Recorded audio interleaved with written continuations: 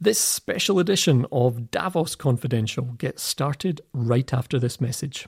Today's episode is presented by Cisco, the worldwide leader in technology and power behind our internet for the last 35 years. Leveraging technology for good, their people are united behind one purpose: to power an inclusive future for all. It's that time of the year. Your vacation is coming up. You can already hear the beach waves, feel the warm breeze, relax, and think about work. You really, really want it all to work out while you're away. Monday.com gives you and the team that peace of mind. When all work is on one platform and everyone's in sync, things just flow. Wherever you are, tap the banner to go to Monday.com.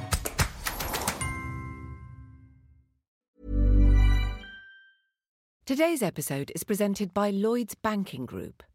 Everyone deserves a safe place to call home. That's why Lloyds Banking Group has championed the social housing sector for decades, supporting more than 340 housing associations across the UK.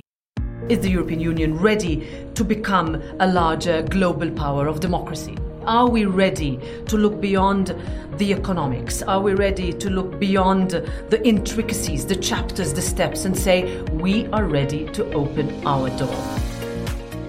Welcome to another special edition of Davos Confidential, coming to you from the World Economic Forum in the Swiss Alps. I'm Sarah Wheaton, Chief Policy Correspondent and the new author of Politico's EU Influence newsletter. And this is our third edition of these special episodes, which we hope are fueling your week no matter where you're listening from. There's no doubt that Russia's war in Ukraine continues to cast a shadow over the discussions.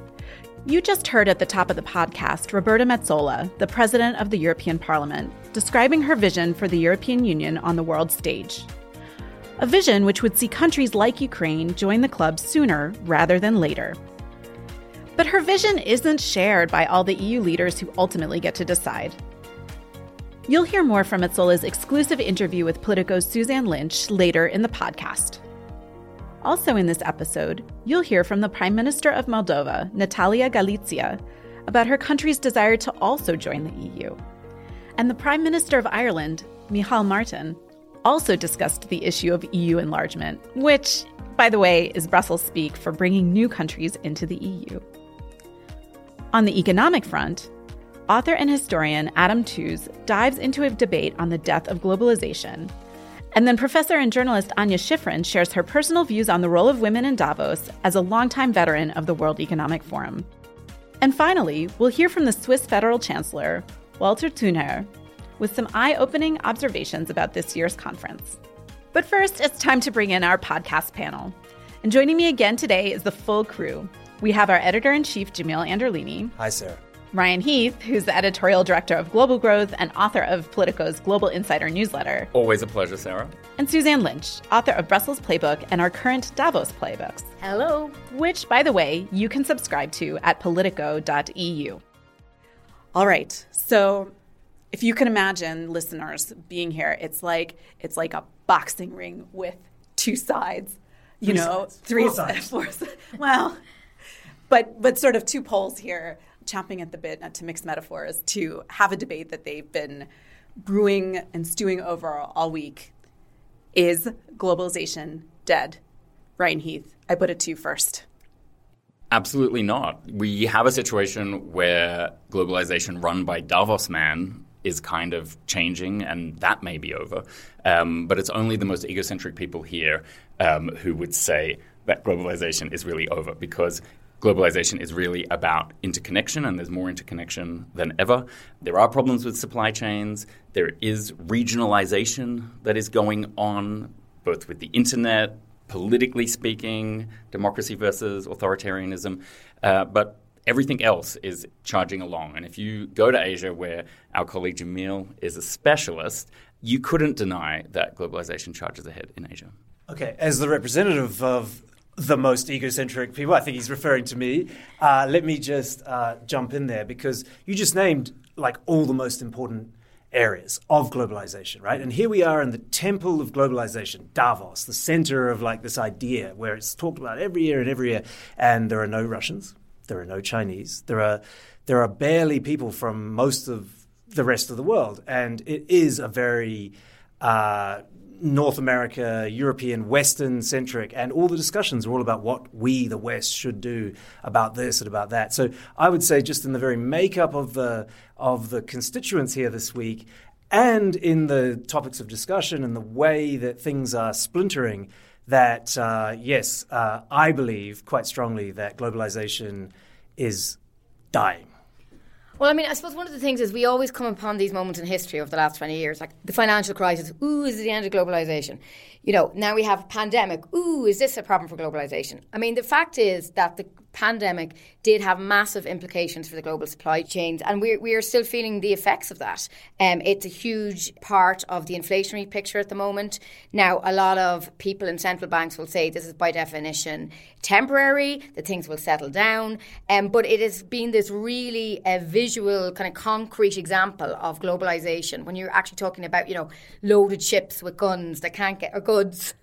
Loaded ships with goods that can't get out of ports, etc. And so this has started a really interesting conversation about like reshoring, friendshoring. I love it. So Janet Yellen came up with this phrase the other day, friendshoring, and the idea is you remove supply chains from not friends, like China, like Russia, authoritarian countries. You take supply chains out of those countries and you relocate them, not onshore back in the United States, back in Europe, but in friendly countries, so hence friendshoring. I would argue that definitely supply chains are splintering. Definitely the world is shifting towards democracies versus autocracies, into these much more the situation we have before modern globalization. So we're shifting back to a more Cold War world, and you can see it in the internet. That's really interesting. You can see it in the internet, the splinternet. I didn't realize we all worked from home in hybrid digital work environments in the Cold War. There's a lot of different layers to this situation. Right? So if you're in China, your internet is completely different. Completely different. You can't even get Google. You can't get Facebook. You can't get Twitter. You can't get... In China, you're in a completely different internet. It's an intranet, actually, a giant Chinese intranet behind the Great Firewall of China. If you were mentioning in Asia greater integration, but actually I think we're not seeing that so much. So China has its neo-imperialist, neo-colonialist policies for Asia and for Africa and for Latin America. And the backlash that we're starting to see in places like Sri Lanka, Pakistan, the countries that have been most integrated into the modern Chinese empire, are actually, the backlash is astonishing. And I think that's going to continue. Countries in Asia are most afraid of China, don't want to be integrated into, and so I think we're seeing some pullback there, actually. If I could step out of my moderator role here and talk a bit about some of the conversations I've been having as our influence reporter. I've been talking to management consultants here, lobbyists, and they are saying that they're advising their corporate clients to sort of view this a little bit in the lens. They don't use the word or the phrase, but strategic autonomy, very exciting for Macron. But yeah, basically globalization, the linked supply chain, has come to bite us in the rear end during this period. And so there is more discussion about bringing things back home, especially in Germany. Like, there was a German management consultant that I was speaking to, and they are feeling very chastened by this philosophy that trade would create stability. And so now there's maybe, one might even argue, an overcorrection in the opposite direction. These are all valid points. I would simply point out that trade in goods is, well, first of all, goods is a minority of the economy, and trade in goods is a super minority of the economy. So these influences don't necessarily affect digital trade, China being an exception there. And you have a situation where if you have 100 countries piloting digital currencies, and we go up on the promenade and there are just dozens of crypto and other blockchain platforms, all of these processes are examples of globalization in action. So globalization is unfolding in new and different ways, even if there is a stalling out and a risk of political splintering in other ways. So I don't think the overall picture means that globalization is either dead or going backwards. But I mean, this trade in goods, I don't know. It depends on how you calculate that statistic. But if we're talking about trade in natural gas and oil, then that fuels trade in lots of other things and production. Likewise, trade in wheat might be a very small portion of global trade, but if you're about to starve in Egypt. But that's also globalization. The globalization of food crisis, the globalization of a pandemic. These are all examples of globalization. What I'm saying is a financially driven, Davos-led globalization is over. So I think we're getting into definitional disputes rather than ideological disputes, Ryan, because in the end we're all great friends and very respectful of each other. I would say that as I define globalization, it's the fall of the Soviet Union and these two massive blocks that previously were very, very separate, the communist world and the capitalist world, integrating. That to me is what I think of when I think of globalization. So it's this idea that really capitalism won, and then capitalism expanded into all these countries where it had been communist. And that's my sort of definitional idea of it. And I think what we're seeing is not a return to communism in these other countries, but you are returning to, I believe, an ideological war, in the sense of like autocracies on the one hand, democracies on the one hand, and economies that have been very, very well integrated starting to come apart, both in the digital sphere and in the supply of real goods and supply chains. And that's what friendshoring and that's what reshoring, that's what these things mean. And as I say, I do think you see it in the digital economy, and you do see it in digital trade and because and financial flows, because more and more Russia is obviously being cut off by sanctions, and more China and like-minded countries are starting to. Of course, there are some straddling countries, Saudi Arabia, our favorite country, of course, and some of these others that are trying to play it both. Singapore, these countries that are trying to really straddle both, right? They're trying to be authoritarian on the one hand and like, oh yes, but no, we're really friendly and open and capitalist. You will see a bit of that, but I do think we're going into a bipolar world to a certain extent, autocracy versus democracy. Okay, so maybe we can at least have some degree of consensus on this idea that at least the WEF version of globalization is over, if not a more epic breakdown. I think Ryan's nailed it. It's the WEF definition, this temple of WEF, Davos man, globalization. Where it's all about opening markets rather than having rules for those markets or considering other political risks when you go into markets. That's what's over. Cool, and I'm glad you invoked Davos man, because a bit later in the podcast we'll be talking about the difficult position of the Davos women. But before we do that, let me just check in with you guys about what you're planning for tomorrow, the last day of the conference. Well, I mean, the big figure to watch will be the German Chancellor, Olaf Scholz. He's due to give a keynote address. We heard grumblings from some people about why is this so late in the programme. A lot of people are going to be out of here. So we don't know, if that's strategic on his part. I mean, let's face it, Scholz has not been having a great time of things over the last few months. So it'll be interesting to see, I think, how Scholz approaches his address to this kind of global audience here. All right, well, we'll see how that goes. I would normally let you folks go, but I'm going to have you stick around to introduce us to the people that you've been talking to at the WEF today. And Suzanne, we're going to start with you. So, Sarah, given that we're just discussing globalization, I sat down with a few people. I grabbed Adam Tooze, he's the academic and author based at Columbia University, and I asked him about his views on whether we were at the end of globalization. The headline earlier in the week was like the end of globalization. I saw that in the FT. I mean, do you think it's overwrought? Do you think? Yeah, it's overwrought. It's unhelpful, and it's a bad way of thinking about the problem. I was having a really interesting chat from the guy from The National, the UAE newspaper, and he said it's as though we all live on Twitter all the time right now, and everything's turned up to 11 the whole time. And so, after COVID, which was the end of the world, there was the war, which is the end of the world, and the war, which is the end of the world, will bring about the end of globalization. And it's BS, right? What we're going to see is a reconfiguration of globalization, rearrangement, politicization in certain respects, reconfiguration of certain relationships. Yeah. It wasn't all that flat, globalized anyway, to start with, right? Yeah. So globalization was never this homogenous thing which is now requiring structure. Yeah. It was always actually, to a very large extent, structured around a series of essentially bilateral, trilateral relations. China was the center of one, Europe was another, the US, North America. So not so much a break as a morphing and a development. And the costs of breaking, when people say this, they're either naive or apocalyptic, because ending globalization. It's like life as we know it would cease to exist. What about, the way with COVID pandemic and supply chains issues, and say I'm in Brussels at the moment, there's lots of talk in Europe about strategic autonomy, and I suppose a lot of people think that's protectionist basically by countries like France. That's impossible though, isn't it really? I mean, for, Europe to start really generating, so many semiconductors, for example, that, it's metaphoric language which has gone a bit haywire.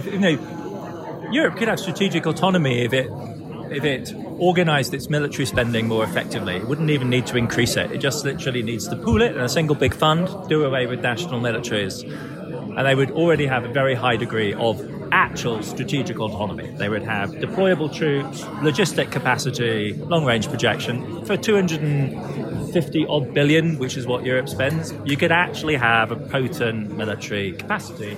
And instead, they don't. And then there's all this talk about strategic autonomy in areas like, protective face masks or something, or microchips, which are a huge stretch because they're just so damn difficult to do. Americans can't do them. So that tells you this is well nigh impossible to do because it's at the utterly outer limits of our human technological capacities, and replicating that more than once anywhere on the planet is really difficult. So there's this weird disproportion between the things where that term, which is quite ambitious, could actually very well be filled with very concrete meaning if only you did some banal but politically difficult rearrangements. And on the other hand, then this grasping for huge, incredibly complex leaps, which just kind of pie in the sky. And so it fulfills this language, this talk fulfills some pretty weird functions, I think. I suppose the issue is that, like in the EU... We were joined earlier on by European Parliament President Roberta Metsola. She dropped by the Politico podcast studio in the Congress Hall. It's her first time here in West since she was appointed the Parliament President back in January. She was only here for a few hours, but we started off talking about the big topic here, and that's, of course, Ukraine. Ukraine is dominating this event. Do you feel that Europe has stepped up, that it's doing enough in this moment of crisis? Well, you are definitely right that Ukraine is dominating this event, and what if it weren't, In fact, my fear coming here was that it wouldn't. And I'm very glad that leaders, business partners can come together and say, how are we going to address this issue? And what we saw this morning, in the panel that I was in, is that there is a unity that we have not seen before, something that I would not have thought would be possible. And I very much welcome it, and I continue to work for it. I represent the European Parliament that is almost unanimous in going to be pushing for as much support to Ukraine as possible, especially in the crucial days and weeks ahead. Yeah, because you're talking about EU unity, and yet we are, I don't know how many weeks since, at the European Parliament in Strasbourg, Ursula von der Leyen stood there and said, we have a sixth package of sanctions. That has still not been agreed. What's your view on that? Well, the first packages of sanctions were agreed within hours and then passed through Europe to national parliaments. Again, unprecedented, previously impossible. The harder the sanctions are, the more close, let's say, to national politics it always gets difficult, right? We are realists, we know this is politics, but also this is about economic realities in different member states. But I remain, let's say, cautiously optimistic that at the end of the day, when prime ministers are around a table, they can come together to say that this is a make or break moment. President Zelensky addressed an event I went to earlier today and said, look, the world thought that we would capitulate within 5 days. We are still here, and it's our spirit that is not broken. And if we now turn away, and with our turning away break that spirit, how can we explain that to ourselves? But do you think that member states, the Parliament has been very strong on its resolution, do you think member states need to step up here? Yeah, you are right. Not only are they still debating the next package of sanctions, but there are loopholes in the current packages that are not fully enforced, and they are being looked away from. So I am very extremely vocal on that, and I think it's extremely dangerous for member states to sort of try to get away from doing that. But what I think is that on these issues there is the possibility for us to find that unity. It's been a long time since the Parliament has said, look, zero dependence on Russia for gas and oil and coal. We also said there are some countries that are 100% reliant on Russia, so different timelines can apply. That does not mean that you need to block a package of sanctions. That does not mean that you need to say, look, I'm not going to do anything else unless you give me what I want. It means, however, understand my reality. I need to explain it to my people. I need to make sure that I can cushion the blow economically on people's inability increasingly to pay their energy bills. And I think that's where the European Union could shift its focus on. And we heard that also with economic packages that will be adopted in order for us to be able to say politically we are still on track. Economically, we need to make sure our citizens don't bear the brunt of it. Another issue is, again, stepping up to Ukraine, for Ukraine, enlargement. And there is some resistance from member states about enlarging. I mean, what's your view on that? There has always been resistance from many member states in all enlargement processes. I remember the very difficult process leading up to the enlargement of my country and another 9 that took decades for it to happen. Different tracks, different member states were given different parts, different asks, etc. So there we are in a situation where we have to ask ourselves the question, is the European Union ready to become a larger global power of democracy? Are we ready to look beyond the economics? Are we ready to look beyond the intricacies, the chapters, the steps, and say we are ready to open our door for countries that share the same principles, values, rule of law, democracy that we and our countries fought for in order to join this club? Now, of course, some others might say, yes, but it's about timing and this might take long. How are we going to not say that Ukraine is a candidate country? We have to be ready to, with the speed that Ukraine has answered the questionnaire. When I met President Zelensky on the 1st of April, he said, we will answer the questionnaire in record speed. And that's exactly what happened, because Ukraine is ready to take it to the next step. Are we ready? I think we should be, because otherwise we would have failed them. And within the European Parliament, as you say there, they passed this resolution calling for this full ban of oil, coal and gas. And yet, am I right in saying there's been a shift in the European Parliament, because there was quite a sizable minority, but dozens of MEPs who voted against the resolution on Russia in December. And, you know, there are some vocal MEPs are out on Russian media, on Chinese media, who question Ukraine. What would you say to those MEPs, those members of the Parliament? I would tell you to look at resolutions passed even earlier, where in a previous German government, so with the previous German coalition, the way the votes have shifted since the decision of the German government to suspend Nord Stream 2. That's also a significant number that you can look at. Of course, at the extremes, both on the left and on the right, you have Putin sympathizers. You have MEPs that have been close to the Kremlin regime. Now, they are much less than they used to be, much less vocal. And why? Because our populations are holding us to account. Now, we are a democracy. You are responsible for your decisions and your votes and your statements. And I would ask the populations to hold those members accountable for their decisions and their statements. Very interesting. On Brexit, I know you were just on a panel with the Irish Taoiseach. I don't know, I'm Irish myself. You know, this has come back onto the agenda. The British government announced last week it wanted to renegotiate or reopen the Northern Ireland Protocol. What's your view on that as the head of the Parliament? I am extremely strong and have the strongest of mandates, which is completely in line with the European Commission, that we are not reopening and we are not renegotiating that protocol. We heard the Taoiseach this morning in a panel who said, look, in Ireland and also in other countries, how Brexit happened and how the misinformation and the lies were spread during that referendum campaign. Look where we are now with, if I can say so, the same actor meddling in that campaign. So our answer needs to be steadfast protection of Ireland, of the protocol, and making sure that all the rules are applied. Okay. And just clarify, when you say the same actor, you mean the same British government, the same leader? No, I meant Russia. Oh, sorry. I meant Russia okay. in terms of misinformation that was used in order to be spread. Interesting. And targeted to particular audiences. Yeah. Just in terms of who you're meeting here at the World Economic Forum, maybe tell us your impressions. Have you been here before? What are you expecting to get out of this event? I've never been here before. This is my first time. I am meeting mostly prime ministers who we need to work on for next week's decision. So some of them are old friends, some of them are new colleagues. There is a new dynamic in the European Council with the newly elected prime ministers, and there's a sense of we need to do something. At the same time, a lot of journalistic interviews and meetings also with representatives of tech companies in order for them to provide payment platforms for money to actually flow into Ukraine easily. And just to clarify, you mean the EPP meeting next week, or the European Council? The European Council. European Council, okay. But they overlap. Great. And then just finally, in terms of the EU's presence here, I don't know, has there been any meetings with like non-EU countries? I mean, it's not just Europe, it's not just America. Are there any other, areas you're interested in? Well, I've met with a very big number of Ukrainian members of parliament and ministers. I have a meeting with the Prime Minister of Moldova in a few minutes, actually now. But it's also what's fascinating about this place. It's like you walk in the corridor and you see people you meet, and you just like say, "Oh, hi, you're here too. Let's catch up in Brussels. Let's find a way to meet." And I must say, I've missed this after 2 years of seeing people over a screen. That's the best part about being here. So as Roberta Metsola mentioned there, she was due to have a meeting with the Prime Minister of Moldova, Natalia Gavrilita.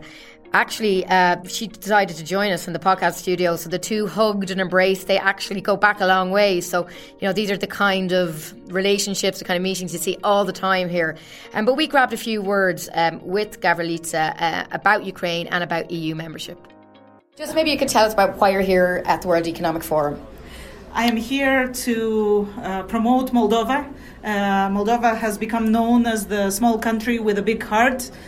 We are implementing the reforms necessary for accession to the EU. We have submitted our request and we are talking here to heads of government, to officials, but also to the private sector about the need to anchor Moldova in the European space, both through candidate status and through strategic geopolitical investments. Okay, great. And Ukraine obviously is a big focus in terms of where the discussion here for you guys as well, Ukraine. Certainly, the events in Ukraine are a catalyst that have provided this crunch time for the European Union and a historic opportunity for EU enlargement. Thank you. So one of the big themes, of course, this week has been Ukraine, but really the Kiev government has come away with very little really from Davos. One of the issues that has been up for discussion throughout the week has been the whole issue of EU enlargement, i.e. when and if Ukraine will join the EU. The Irish leader, the Taoiseach Micheál Martin, he made some interesting points earlier on. He was speaking to a small group of journalists, including Politico, and he made the point that he could be open to changing the EU treaties to make sure that the veto that is there, that allows countries to block accession to other wannabe EU members, that could be looked at. I was signalling really that we're not closing the door against treaty change in the aftermath of the conference on the future of Europe. Some might want to do that. I'm of a view that we should be very open to that, open to the discussion, and let's see how far we can go in respect of making Europe more efficient in terms of the conduct of its business. Thanks so much, Suzanne. We're going to take a short break and come back with two Davos veterans who give us the real inside scoop. Stay with us. And now a message from Cisco. Cisco's purpose is to power an inclusive future for all. An inclusive future isn't possible without a livable planet. Together, we must focus on what makes the most significant impact on the environment, addressing climate change, driving a circular economy, and being responsible stewards of the planet's limited resources.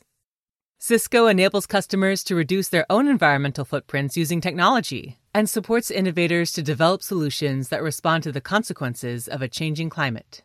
Sustainability and climate change are intertwined with many of the biggest challenges facing the world today. It will take all of us to deliver an inclusive and sustainable future. Hiring for your small business? If you're not looking for professionals on LinkedIn, you're looking in the wrong place. That's like looking for your car keys in a fish tank. LinkedIn helps you hire professionals you can't find anywhere else, even those who aren't actively searching for a new job but might be open to the perfect role. In a given month, over 70% of LinkedIn users don't even visit other leading job sites. So start looking in the right place. With LinkedIn, you can hire professionals like a professional. Post your free job on linkedin.com/people today. A message from Lloyds Banking Group. Lloyds Banking Group has championed social housing for decades.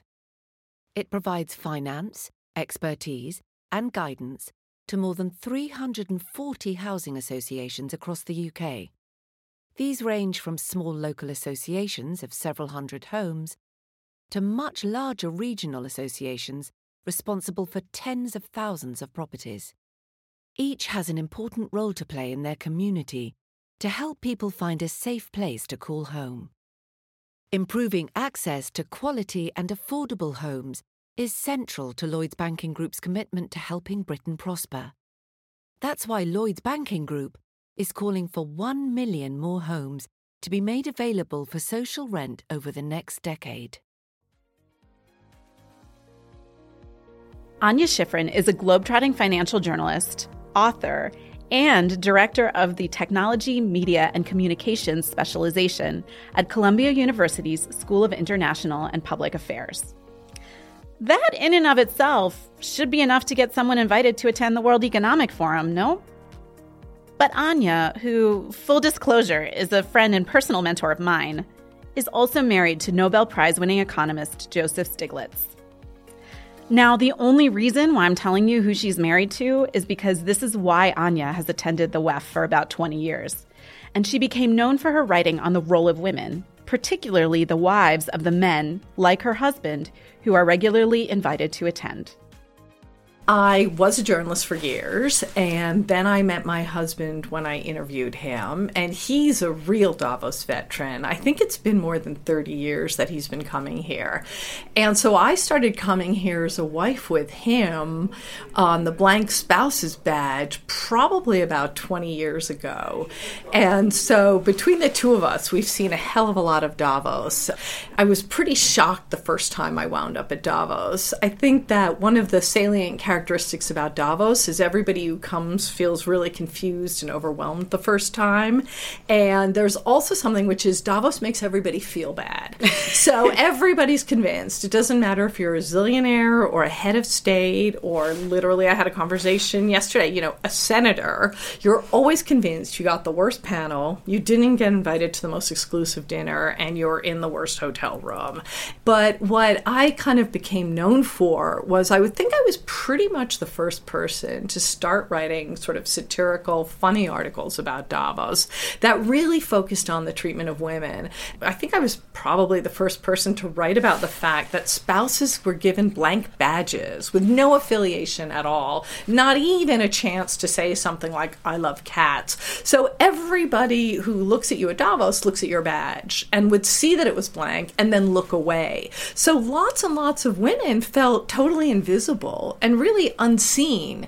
And a lot of women I know as a result stopped coming. So I would make friends. They used to have these wives activities, like we could take a horse and carriage to the fondue and, the wives would all go. And I remember one year getting in a big argument because I was against the Iraq War. Nobody would sit with me on the way back except for Justin Fox's wife, Alison Downing, who's still a really close friend. That was how we met when I was ostracized fighting about Iraq.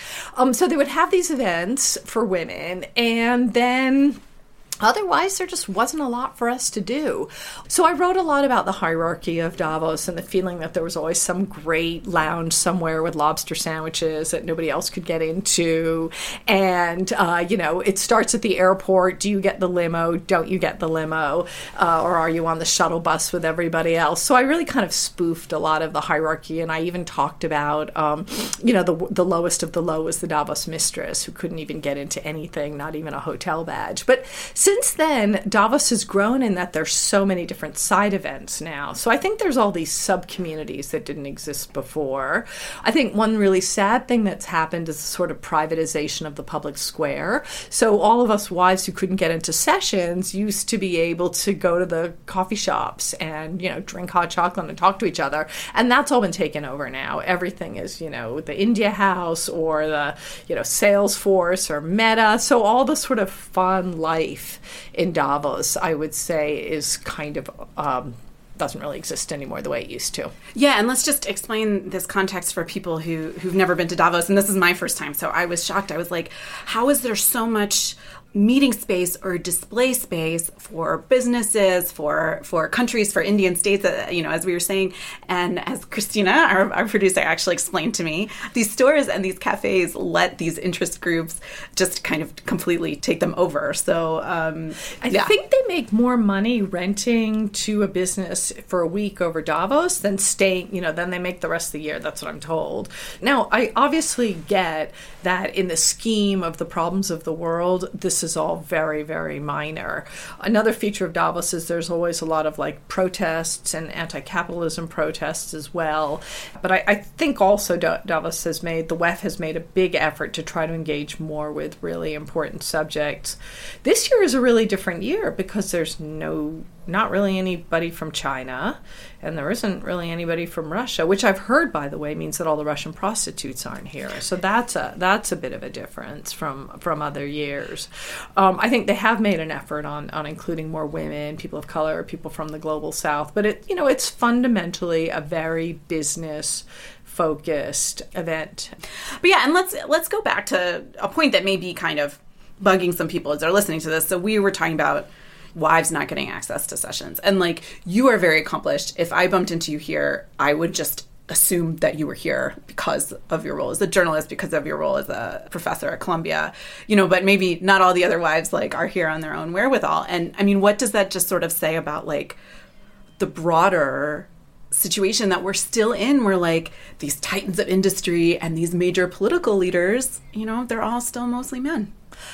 Yeah, I mean, I must say, obviously it's partly that my feelings get hurt, that the WEF organizes all kinds of fascinating sessions on stuff that I totally know about and care about and teach about and write about, and I'm not included. So, of course, that's always a little humiliating. But also, it feels to me that it's really low-hanging fruit. I mean, if you wanted to immediately, quadruple the number of women involved, hey, just look at the wives. Or even the staffers, the secretaries, There's a lot of really interesting women who are right under the noses of the WEF organizers who aren't getting included.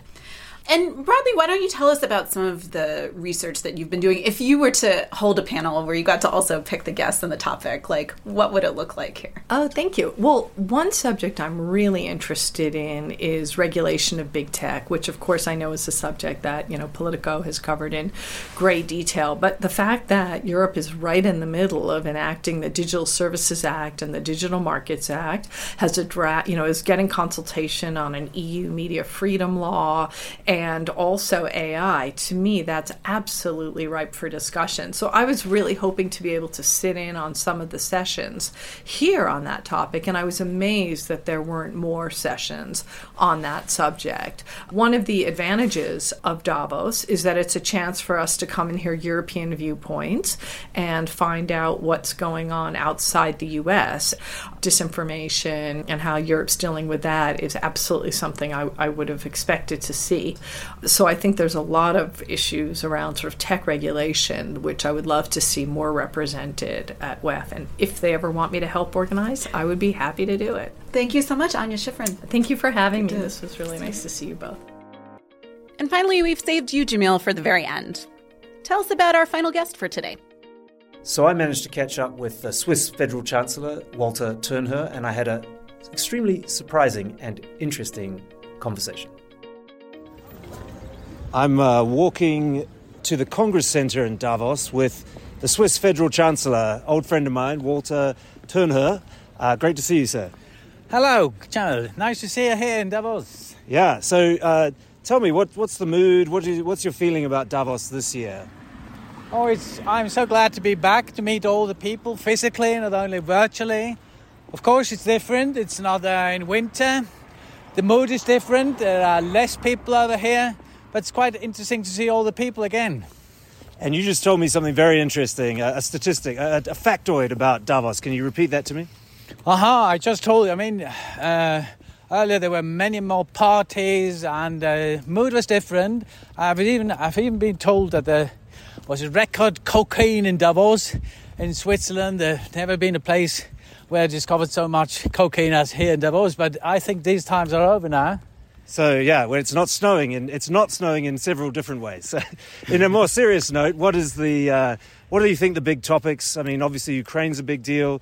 What are you focused on this year, and what do you think the sort of the main centre of the discussion is? Oh, of course, everybody's talking about the war in Ukraine.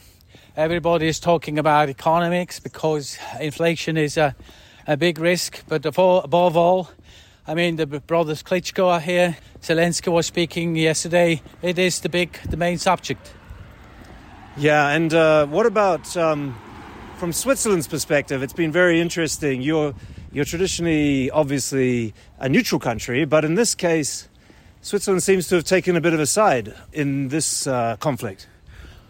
Yes, I mean, neutrality has always been confused by abstaining everything. I mean, we had a clear position and we shared the sanctions. We said our position very clearly, explained it, but we are still neutral in the sense that without delivering weapons to the parties of conflict. But we don't say we just shut up. We say our position very clearly. You don't see a day ever where Switzerland might join NATO? No, actually, the mood here in Switzerland is quite clear. We stay neutral. We want to be neutral, but that doesn't mean that we don't have an opinion.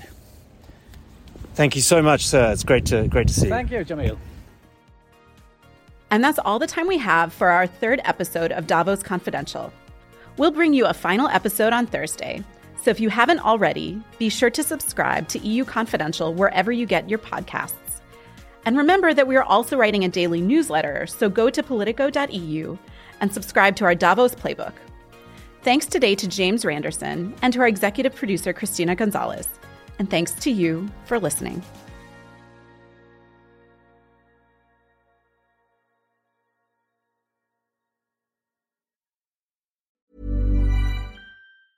Hey, it's Danny Pellegrino from Everything Iconic. Ready to upgrade your style game without blowing your budget? Check out Quince. They've got all the good stuff, shirts and polos, activewear, and fine leather goods, all at 50 to 80% less than other high-end brands. And the best part? They're all about safe, ethical, and responsible manufacturing.